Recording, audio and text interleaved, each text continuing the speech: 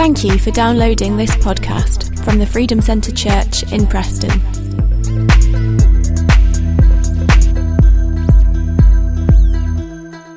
Okay, we're going to read from Haggai chapter 1 this morning, Haggai chapter 1.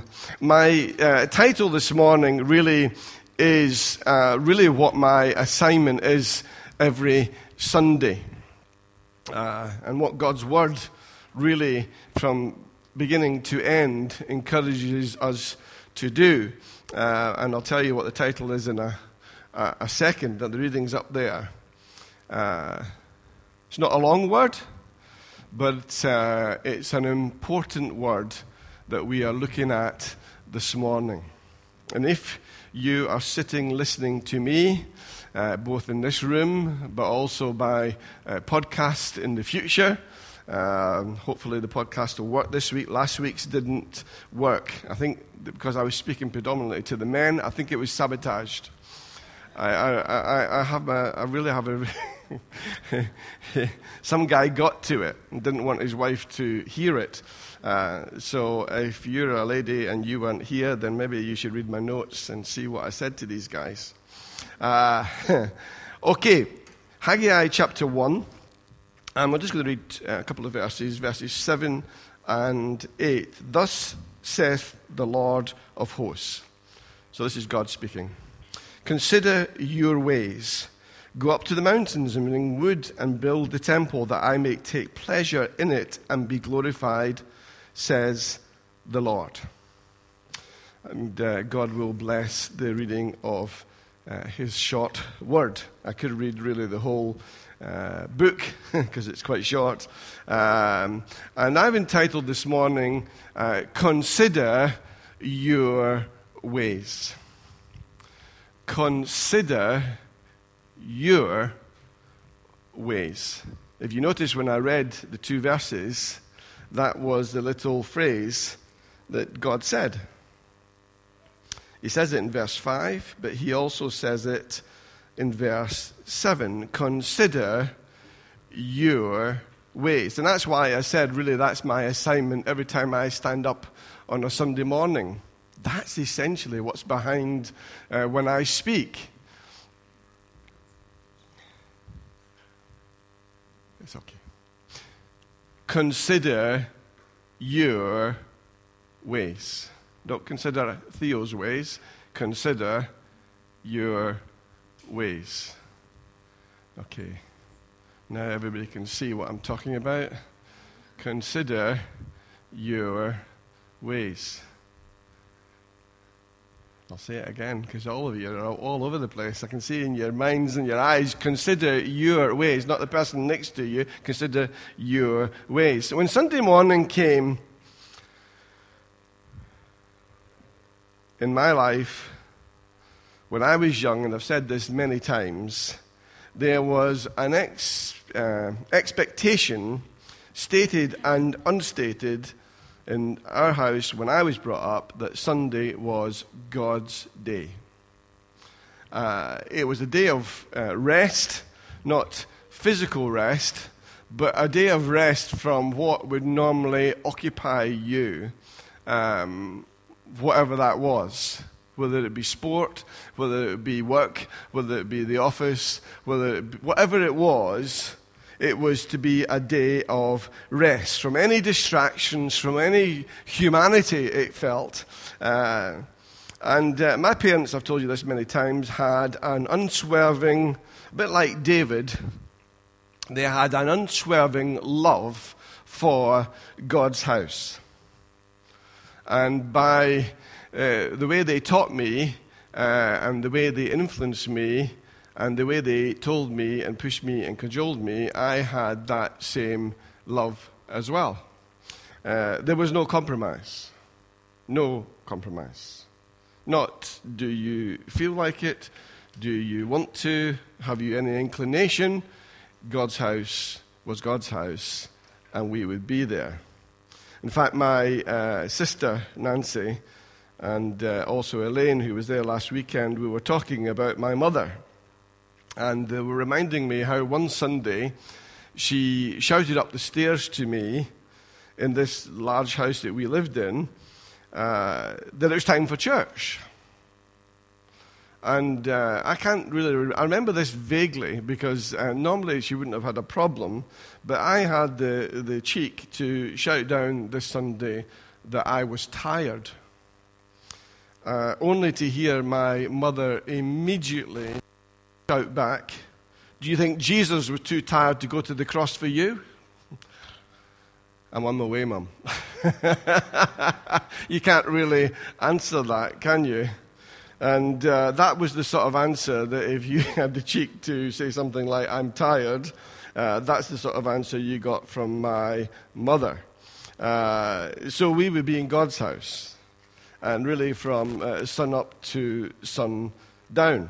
And because of that deep drive that she had for God's house, that's what I grew up with. I had a desire and a need and a deep love for God's house. And the older I get, which seems to be very quickly going quicker and quicker, the more I thank God for the absolute resolve of my mother in particular, but also my father, for God's house. Didn't always thank him at that time when I was young, but certainly now that I'm much, much older, the drive and the resolve that she had for God's house was exemplary, really exemplary. It was God's house because God was there. It was God's house because God's people were there. It's where God's word would be taught and God's word would be caught. So why would you want to be anywhere else? Which seems quite reasonable when you think about it. Where would you go that could give you what God's house gave you? And for any ladies in particular who have a desire and a drive, and you get frustrated sometimes of being in the house and you feel like you're always the one driving God forward, I want to encourage you this morning. One day, the people who you are trying to drive forward will thank God for your resolve and your patience and your rigidness, that God will get the glory in your house. And I was brought up in quite a strict, not house, but strict church. But for all the limitations of theology, I had absolutely no doubt that these rather severe men and women I looked around when I saw when I was young had an absolute desire to love Jesus, to serve Jesus.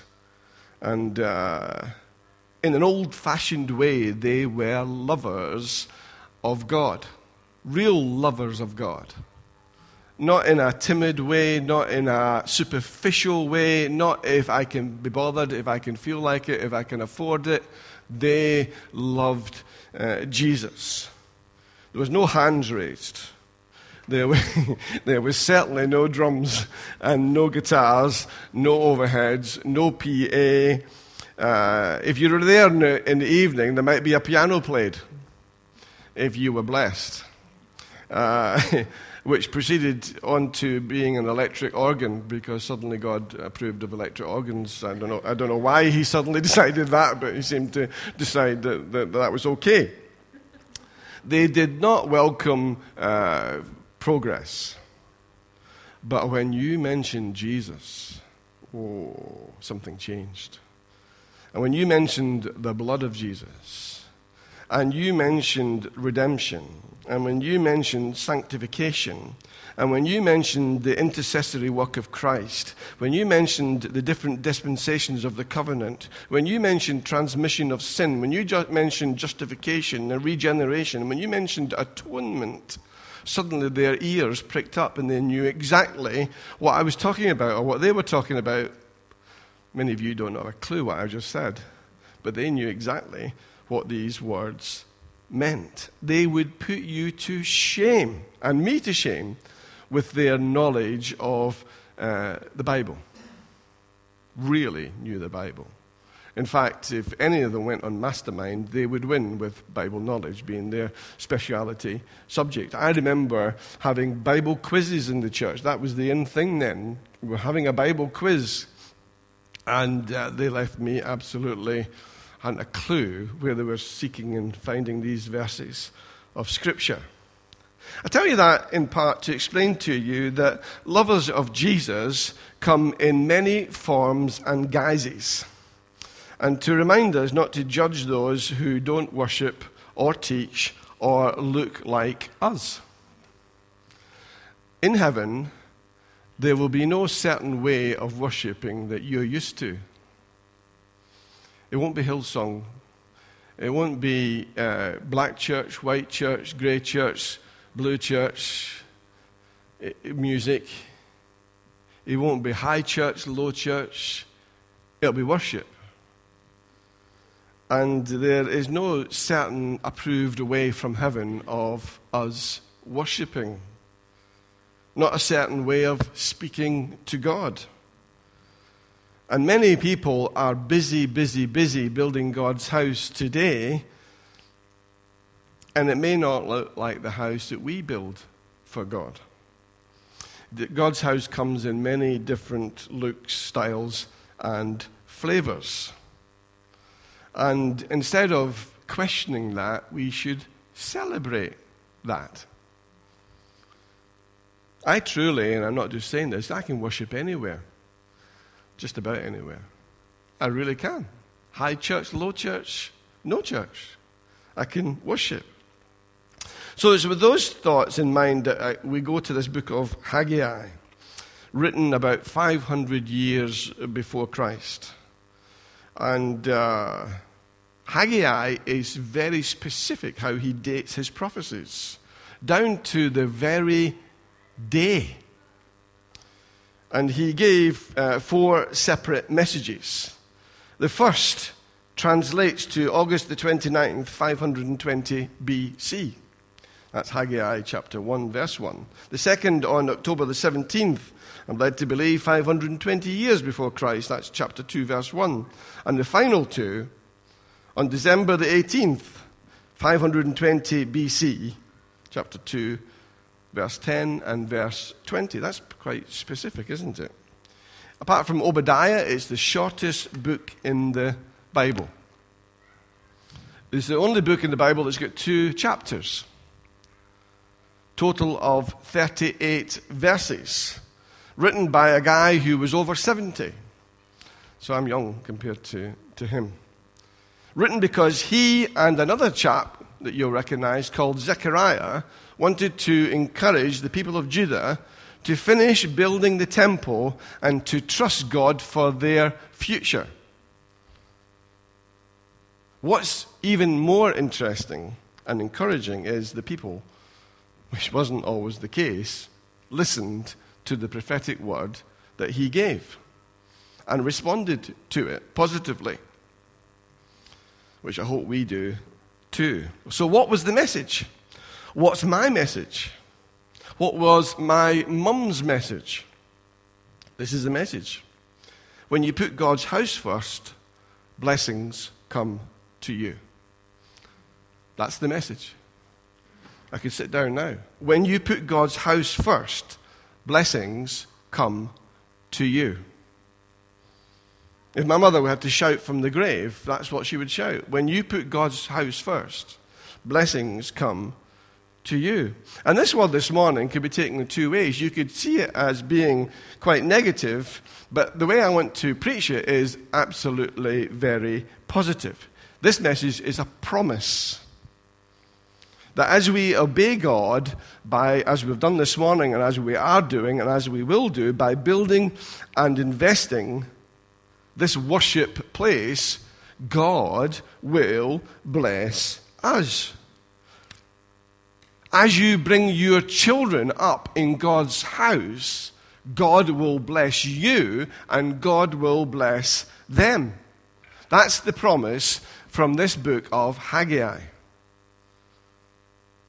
And the first chapter, Haggai outlines the problem. Problem being, God's not getting put first. It's an old problem, isn't it? God's not being put first. And then later on, he states some promises. Chapter 2, verse 19. From this day, God says, I will bless you. He tells us that God sees obedience better than sacrifice. It's not your sacrifice.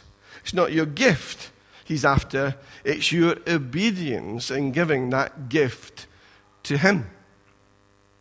And over the years, churches, as you know, have met in various types of buildings, from cathedrals, wonderful, beautiful cathedrals, to tents, really, to no building at all. This is probably somewhere in between, unusual, but God's house. It's not a tent, it's certainly not a cathedral, but it is church.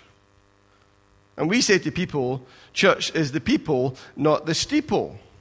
In the same way as we say a family is the members, not the family house. But we do know that a family needs a home. You're all going home, I can safely say, to a house. A place to be family, have family, create family. And that's why Jesus said, I go to prepare a place for you in my Father's house. There are many mansions. Many mansions. If it weren't so, guess what? He says, I would have told you. So I take that verse and know that there is a mansion waiting for me in heaven. Is there one waiting for you? If you know Jesus, there's a mansion waiting. He said, I go to prepare a place for you. Can I just give you a hint? In the New Testament, take close attention to, in my Bible, the words in red. The words in red are what Jesus said. There you have it. So that's what he said. He says, I go to prepare a place for you. Just let that rest on you for a moment. Not for your husband, not for your wife, not for your children, for you. A place for you. He's going to prepare a place for us. So the King of Kings and Lord of Lords is our host in heaven. He is sorting out my accommodation.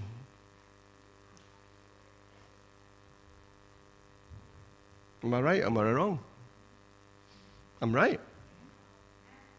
He says, I'm on my way, and I'm going to go and prepare a place for you to be with me. He's sorting out my accommodation, sorting out your accommodation. And until that day, when he eventually will host us, our job is to host him. Him being the Holy Spirit. Host him both personally and corporately. So he sent God himself. Let me just remind you, the Holy Spirit is God. He sent God himself to reside in you, in your house. And the Holy Spirit, if we believe what Jesus said, is used to mansions. He's used to streets of gold, transparent streets, rubies, sapphires, all sorts of things. So anything I do in my life, anything we do in this place, I want it to be the very best that I can do, that we can do, the best that we can make it. So, as much as I can, I take care of my own personal temple. I watch what I put in it, most times. I watch what I contaminate it with. It's my body, but it's his temple. So therefore, it's holy. And I also take care of this place, as we all do, of his corporate temple, his headquarters. if you like. His house, his place, his residence. And it is holy too. And as we reside here, we're not just in an industrial unit, we're in God's house. And his house comes before my house. Some of you know my house, and I can tell you, his house comes before my house. Every time. You ask Susan, she'll tell you the same. And that's how Haggai puts it. He puts it in a way that in the New Testament is put another way. In the New Testament it says, seek first the kingdom, and all these other things will be added to you. Haggai puts it this way, you've sown much and you bring in little. He says you eat, but you don't have enough. He says you drink, but you're not filled with drink. He says you clothe yourselves, but no one's warm. This is all that is in the book of Haggai. And he says he who earns wages to put into a bag with holes. God says rather dramatically, I blew it all away.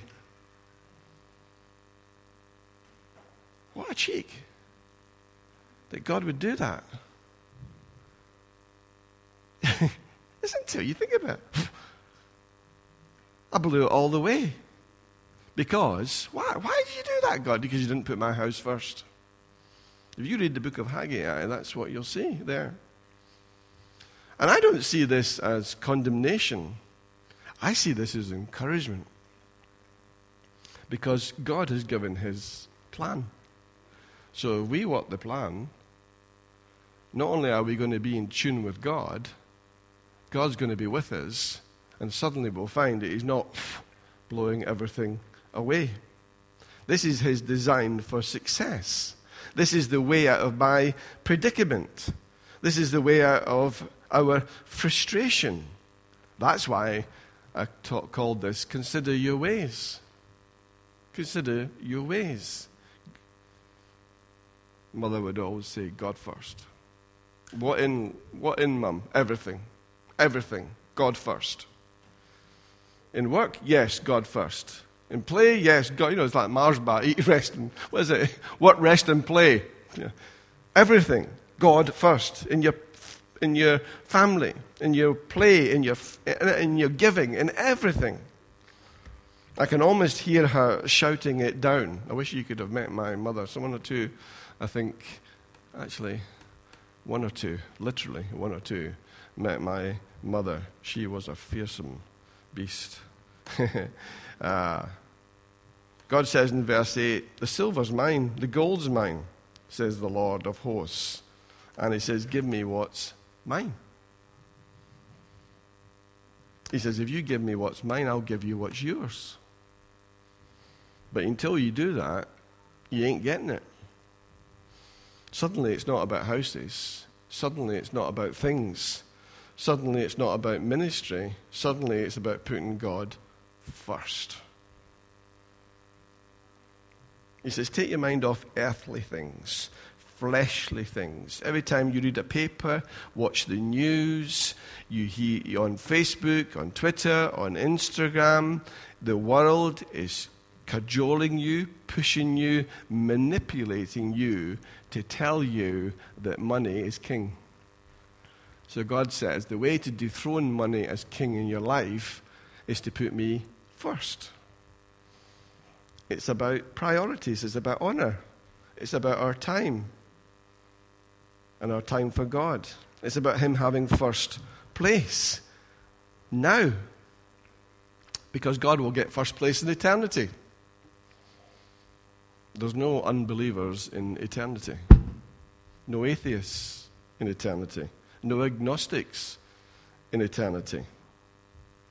But God wants us to put him first and believe and honor and trust him now. And as we have honored God this morning, given him that first place, given him our costly sacrifice, to that level of sacrifice, to that level of commitment, to that level, he will honor us. It's about putting God first. And yet we find it so difficult, don't we? Particularly wanted to preach this message after we're giving. Not before, because I'm not trying to cajole you to give more. Not at all. The kingdom of darkness says, look after yourself. Get yourself first. The kingdom of light says, put God first. And then he'll put you first. Kingdom of light says, look after God. Kingdom of darkness says you can't afford to. Kingdom of light says you can't afford not to. David, in fact, said in 1 Chronicles 22, verse 14, he says, in my affliction and trouble, I have provided for the house of the Lord. That's a wonderful verse.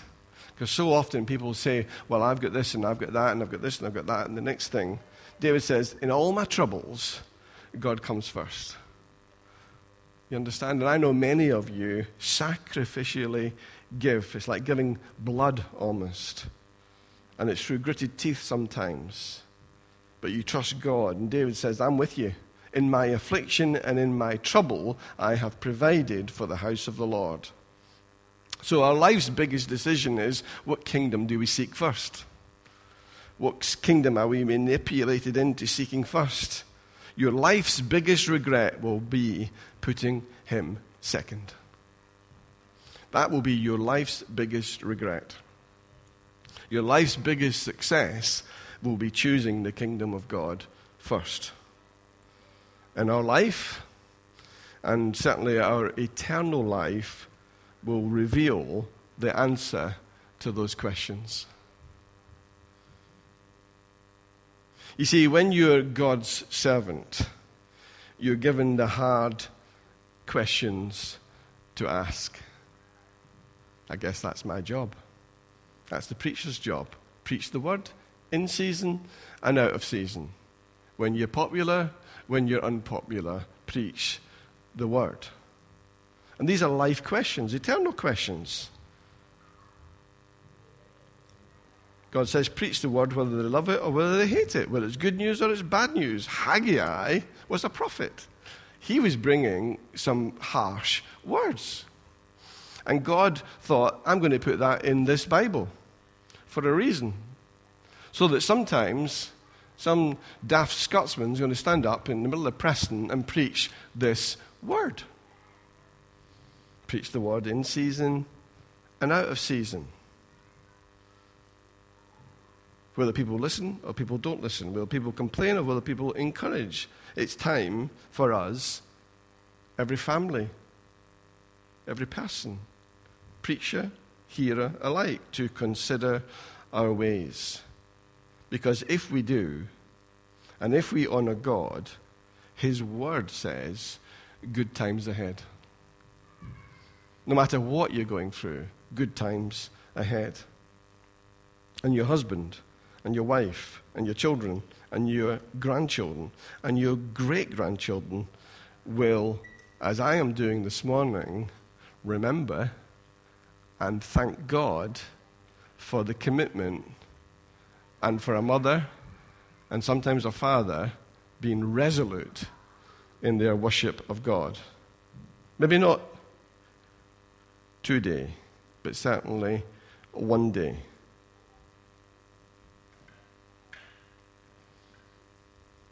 I'm tired, shouting down the stairs to my mum, was turned to, I'm going. Because I considered my way. If I had that foot on those steps coming up them stairs, no, you'd rather just go. But thank God, my mother insisted I do. The biggest frustration of me as a man is that so often I look at women as being the driving force in the Christian family. As a man, I find that deeply humiliating and frustrating because God has put us men first as head of the house, spiritually. And so often, ladies, you ladies sometimes, have to, as my mother did, decide, I am going to take this bull by the horns and I am going to make this happen Guys, wake up. Wake up. Wake up. And decide, I'm going to consider my ways. And my job as a pastor is to encourage the men, but also encourage the ladies. Consider your ways and decide God first. What's the question? God first. Whatever the question is, God first. Whatever it is, God first. Whether it's church midweek or whether it's getting up in the morning to give him honor and give him praise, whether it's speaking to him last thing at night, whether it's whatever it is, whether it's witnessing for him, whatever it is, God first. God first. What's the question? God first. I don't know what to do. God first. God first. God first. It makes everything much simpler. Much simpler. What should I do? God first. God first. God first. Let's pray. Father, I thank you for your word. Thank you for your goodness and your mercy, which says it follows us all the days of our lives. And I will dwell in the house of the Lord. Thank you for your servant David, who could not wait to go to your house. I was glad when they said unto me, let us go to the house of the Lord.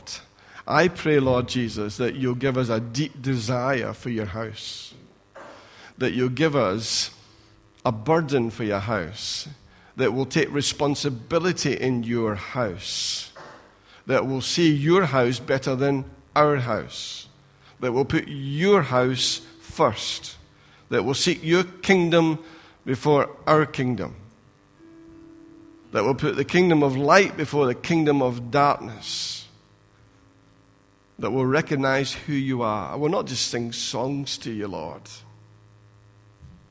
We'll not just make emotional decisions, but in the follow-through of life, come hell or high water, God first. Help us to consider our ways. As we choose paths, as we look at decisions, as we worry, as we fear, as we stress sometimes, God first. Help us to consider our ways, Lord, so that we might consider your way. And we ask it in your lovely and indeed your precious name, the name of Jesus, name above all names. Amen.